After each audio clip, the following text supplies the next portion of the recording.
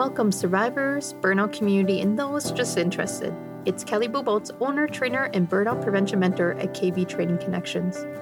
Burnout is not taboo. It's our reality in this fast-paced society. But we are not going to let it drive the narrative to our stories. We're going to do something about it. So let's dig in.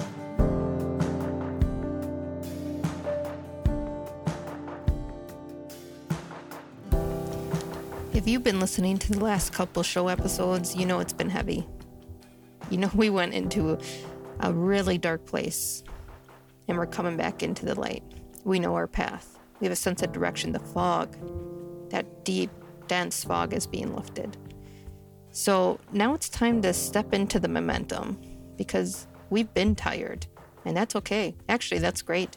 I want you to be tired. I want you to be tired of waking up every day like the last, walking around like a zombie, tired of being tired. That's going to be the pure catalyst that starts to get you to change, that you're just sick of it. So it's time. And I love that power. There is power in progress, in having enough, hitting that limit, and standing back up. You're there, especially if you've went through the last couple episodes. You've been to some places, right? You had to revisit some rough patches and rough seasons of your life.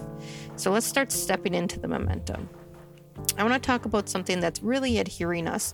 And in the last couple of workshops, I've been traveling all around doing national speaking, in-person workshops. I've been doing a few virtual coachings, but basically I've been traveling around in big groups doing workshops and conference speeches on some of my new topics. And building resiliency for the last year and a half has been the hottest workshop and keynote speech, just talking about burnout, breaking it down. Let's talk about it. But now it's time to change. So my two newest workshops, the first one, What You Know About Burnout is Dead Wrong, where we start digging into why are we still missing passion and purpose and energy? Why are objectives and company goals and just our workload in general just so misaligned? That's a hot workshop, and it's so exciting to see all the action plans, both individually and team-wise, that come out of that. The other workshop that I've been doing at conferences and breakout sessions has been, why aren't we moving forward? Why are we stuck? Why is this wheel still spinning in the mud? We're changing things. We're doing things different, and yet we can't change. That's another hot workshop that I've been traveling around, moving the communities one step at a time, away from zombie mode and back to energy. But there's a common theme that I've been seeing across these workshops and conferences and follow-up emails afterwards, is time. And we're not going to talk about time management this show. Certainly, you know I love talking about time management. We have one other episode already on it. It's all over my newsletter. If you've been in my workshops, we tap on that. But there is a misuse of time as if it's guaranteed and unlimited. And what's interesting is when I start to reduce that time, people start focusing their efforts, their actions where there's value, where there's re-energy, with purpose. But we think it's unlimited, so then we fill the space. I'll just do that tomorrow. I'll do that another day. I'll try that next year. I quit. I'll do it another time.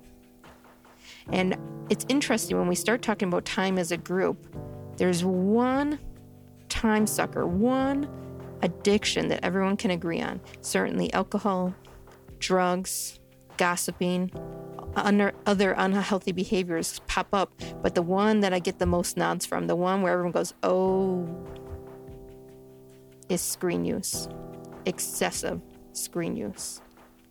And it's interesting when you start digging into excessive screen use and time, not only is it sucking up time and time disappears, but the destruction that it can cause on our mind, body, and soul. The addiction, routines, and habits that start embedding in our brain, creating new pipelines that are going to be very hard to break in the future. You start recognizing how dangerous this can be. So let me put this in perspective. Let me read you the description of addiction. You cannot control your use and may continue despite the harm it will bring yourself or others. You feel that? That is the description of addiction. We associate addiction with drugs, alcohol, promiscuous sex, and other unhealthy habits, but we don't see screen time as unhealthy habits. Have you been to a restaurant lately? Friends will sit there on their phones right in front of each other, destructing the very much relationships that they have, the community time that they have with each other, the tribal energy they could be exchanging. Destructive. It's destroyed. It's not being exchanged. You see couples doing that as well. And you're wondering, wow, if something happened to one of them tomorrow, that will be one of their biggest regrets in the last 24 hours. Destructive. But we can't help ourselves because it's this addiction, right? And the brain seeks easy. It seeks these fast patterns. So getting little kicks of dopamine, that happy hormone, from scrolling, from reading quick articles, from doing quick Snapchats or getting through email quick, it gives us a sense of satisfaction. It gives us a little bit of that happy hormone. But the problem is it's a little bit and it's way too often. So we're actually over-zapping our dopamine receptors in our brain. So we're feeling exhausted. And then when we do things we actually love, the brain doesn't care as much. They're misfiring this dopamine. Your body has a natural rhythm. It has a natural chemical release of dopamine when you do certain events. But if you're zapping those receptors, they're burnt out. So then the only thing that you feel like is going to satisfy you is more scrolling, more Netflix, more binge watching. I know that when I started this, and it was by default, if you've been to my workshops, you've heard me say it, I lost my Netflix. And not because I didn't pay my bill, it's because I was borrowing a password from someone and they changed their password. And I didn't want to reach out to them and get a new password. And so I lost Netflix last fall. And the amount of time I got back was ridiculous. I did not know that was a problem. I'm a busy mom, working mom of 3, right? I don't have time. And when I do have time, I'm doing laundry or prepping backpacks or working on school projects with them. So the fact that when Netflix was canceled, I still saw time appeared means that I came up with excuses subconsciously saying I don't have time when truly I did. Now I read, or I write, or I do a word search. I have some naughty word searches because regular word searches are boring to me, so I do naughty word searches. There's Sudoku, there's puzzles, there's coloring. I'm still trying to figure out my hobbies, but what are you making excuses for to have that screen time? I just wanted to take a good amount of time to just describe this because this is an icky thing. This is something in the workshops that people want to literally avoid me. I will ask them how much time they spend a week and they can't tell me. It's so much. I ask them per day how much and they can't tell me. The average person will look at their phone 144 times a day. I know when I was in my burnout, I would look at my phone and be looking at things on my work email on my phone in front of my work computer with my work email up. There was no purpose in that. But my brain wanted to check out. It wanted that immediate dopamine hit that's much more simple than thinking and dealing with work right now. Right? If you think of when you had to deal with something difficult or had a difficult day, do you feel like you go to your phone, you go to binge watch TV just a little too fast? Although it's good to relax sometimes, that's moderation. We do it excessively, and you're not releasing any stress cycles. So let's get into the actual action, right? We know we got problems. We know we got addictions. So the first step, just like any other addiction, is being aware of it, recognizing it, screaming it from the rooftops that you are a screen addict. Recognize that you have an addiction, right? The second thing I want you to do is recognize your triggers. Is it when something hard happens? Is it when you have to deal with people and emotional feelings or your feelings? Is it when you're bored? Is it when you don't know what to do because you don't know who you are? What's the triggers of when you use your phone? And then I want you to start replacing the response. Instead of grabbing your phone, you're going to do something else. And here's how we're going to do it. Here's 5 tips to reduce smartphone use, TV use, that binge watching, and stop being a zombie. Stop acting dead and get back to life. So the first tip is set some goals. How do you know where you're going if you don't set where the direction you want to go? If, say, I have a problem with Netflix, my goal is going to be different than someone who's on their phone all the time. Or if I'm on my phone all the time, but I love to shop, mine's going to be different than someone who loves to be on their phone on social media. What goals do you want to set? And don't make them too big. We already know that we quit easily, right? We're tired. We don't have a lot of energy. So what kind of goals can you set per day, per week? These daily actions will add up to a very large goal. So I don't want you to say, I'm going to only do 1 hour of phone time a day, and you're on your phone all day. That's unrealistic. Let's just put it out there. That's unrealistic. Maybe it's, I don't go on my phone during lunch. I take that space. Maybe it's, I don't use my phone after 8:30 p.m. What type of goals do you want to set? They're going to start to magnify as you start to get that energy and space back. So that's number 1. Set some goals. I want you to share these goals. Share them with your partner, your plants, your pets, your friends. If you have no one, I want you to email me. Go on my website. It's in the show links. You email me and you say, Kelly, I don't have any social circle. I don't have any support, and I really want to do this. My goal is this. Hold me accountable. You got it. I'm going to email you at the end of the week, and you're probably going to regret it because I'm going to be all over you. Because I've seen the power of reducing the screen time and what it can do to your life, to your energy, to your mind, body, and soul. So the first tip is set some goals. Tell the world. The second is identify those triggers. So why do you use your phone? Is it because it's what I do every night?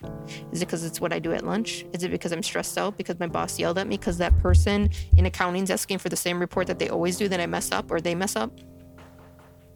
Identify the triggers that are happening that cause you to pick up your phone, to cause you to binge watch, to go into this excessive screen use that you can't control. And then instead of trying to change the triggers right now, because you're tired, because we're just trying to get back to energy, I want you to just change the response. What else could you do? You're bored. You're triggered by that accounting lady.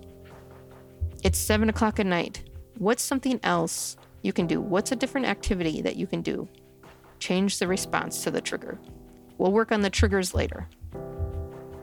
The third tip is create boundaries. The easiest way I found is out of sight, out of mind. Remove the apps.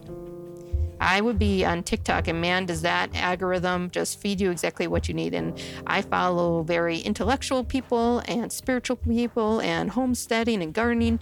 So you can just imagine the black holes that I get stuck in. And 15 minutes can turn into an hour and a half real easy at the end of the night. And the next morning, I am drained. I have reduced screens almost to eliminating. So when I do use them, man, do I feel the effects. It's almost like I've been clean and then I introduce that toxin again and you feel awful. You realize what it really does to you.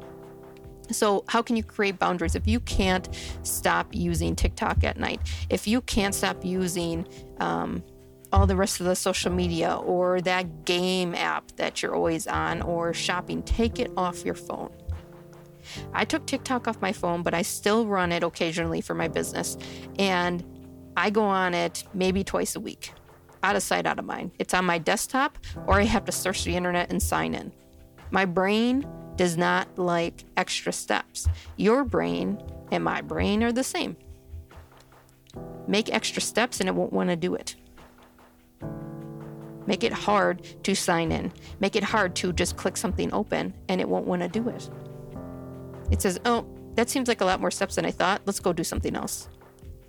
So now I don't have this urge anymore to get on TikTok. Now, certainly my muscle memory wanted to do something with my thumbs. I even opened my calculator a bunch of times and just like fussed around with the calculator because I was so used to a trigger and that muscle movement action. But eventually, probably 2 days, that died out. And now I just go on TikTok. I actually have to remind myself to go on TikTok to engage for my business. What kind of boundaries can you create? What kind of apps can you remove to make this doable. If I told you you had till the end of the year to live, you would do things differently. Start living your life. Stop living through screens. So then the third one is create boundaries, remove apps. Do what you got to do to get that going. Number 4 is turn off notifications. I see people with Apple Watches. That's great, convenient, except you can be talking to them and suddenly they're distracted. We can be in meetings, suddenly they're distracted. They can be working on something really attentively and then they're distracted. Their watches are beeping. Phones are beeping. Phones are blinking. Beep, bop, boop, boop. All around us, there's this extra stimulation when our brain just wants to focus. And it takes so many calories and energy just to focus on a task because this brain doesn't want to think. It wants to be an efficient beast. In and out with things. So when you actually get to the thinking part of your brain, used all those calories, you used all that energy, you got it to focus. Now you're distracting it with notifications, beeps, bloops, lights on, badges, everything you can think of. Screen notifications on your computer, screen notifications on your phone, on your watch, even on your TV now, or these speakers in your house, Alexa, Google Home. Turn off notifications. There's even apps that you can set that have certain hour limitations, so you can receive notifications during certain hours of the day, but not others. What notifications do you actually need? We don't need notifications of work email on our phone when we're at work. We're in front of the computer. Why do we have those on? What type of distractions can you decrease so that we can focus on efforts, things off our to-do list, priorities, and taking back control of our day? The moment a notification comes in, you shift your priority to a response.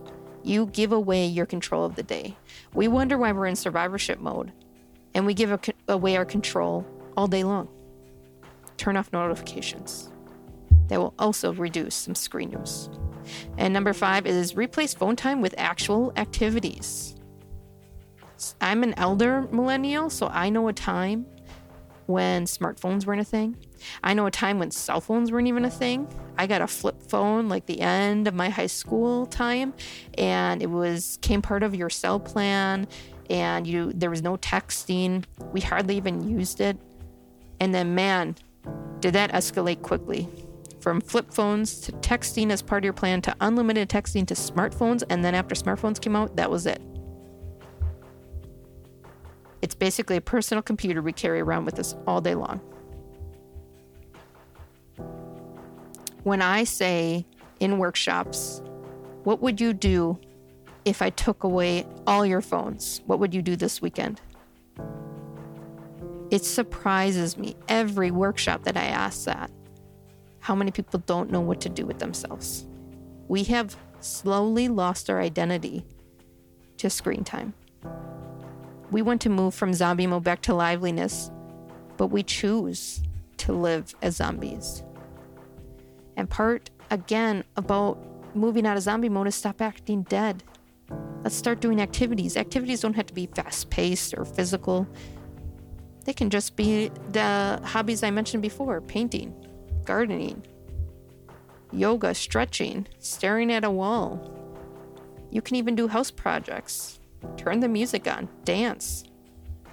If you have any children at all, maybe pay attention to them because they are watching you. They are becoming you. And of course, all those parents want our kids to have a better life than we did. What are we teaching them? I'll tell you that when my Netflix went away and the kids were upset at first, and then suddenly we stopped watching TV at night and we were outside later at night. Or we would put our headlamps on and run around outside at night. And suddenly all our activities started changing because of that new gap of time that was available. And they didn't miss a beat. If anything, there was more laughs, heavier sleep, happy people. What type of activities would you replace that phone time with, that screen time with, that binge watching with? Again, you can still do those things, just do it in moderation. But first, we have to overcome the addiction. I hope that these 5 tips to reduce smartphone use, TV use, binge watching, screen time will assist you in regaining energy. Use the tips of setting goals, identifying your triggers, creating boundaries and removing some apps, turning off notifications, and replacing that screen time with actual activities will aid you this year, bring you back to life. So at the end of the days, you don't have regret. You don't think to yourself, I wish I did less of that. You say, I lived. I know you're not lazy. Most people in burnout are high performers, those serving others before themselves. Don't discount this step today, the step in which you focus on your self-growth. Piecing together the puzzle is half the journey. Rediscovering energy through new actions and habits is the other. Do not underestimate the strength in your actions and the beast to do hard things that lies within you. Check out more burnout resources on my website to move from zombie mode back to liveliness. See you soon.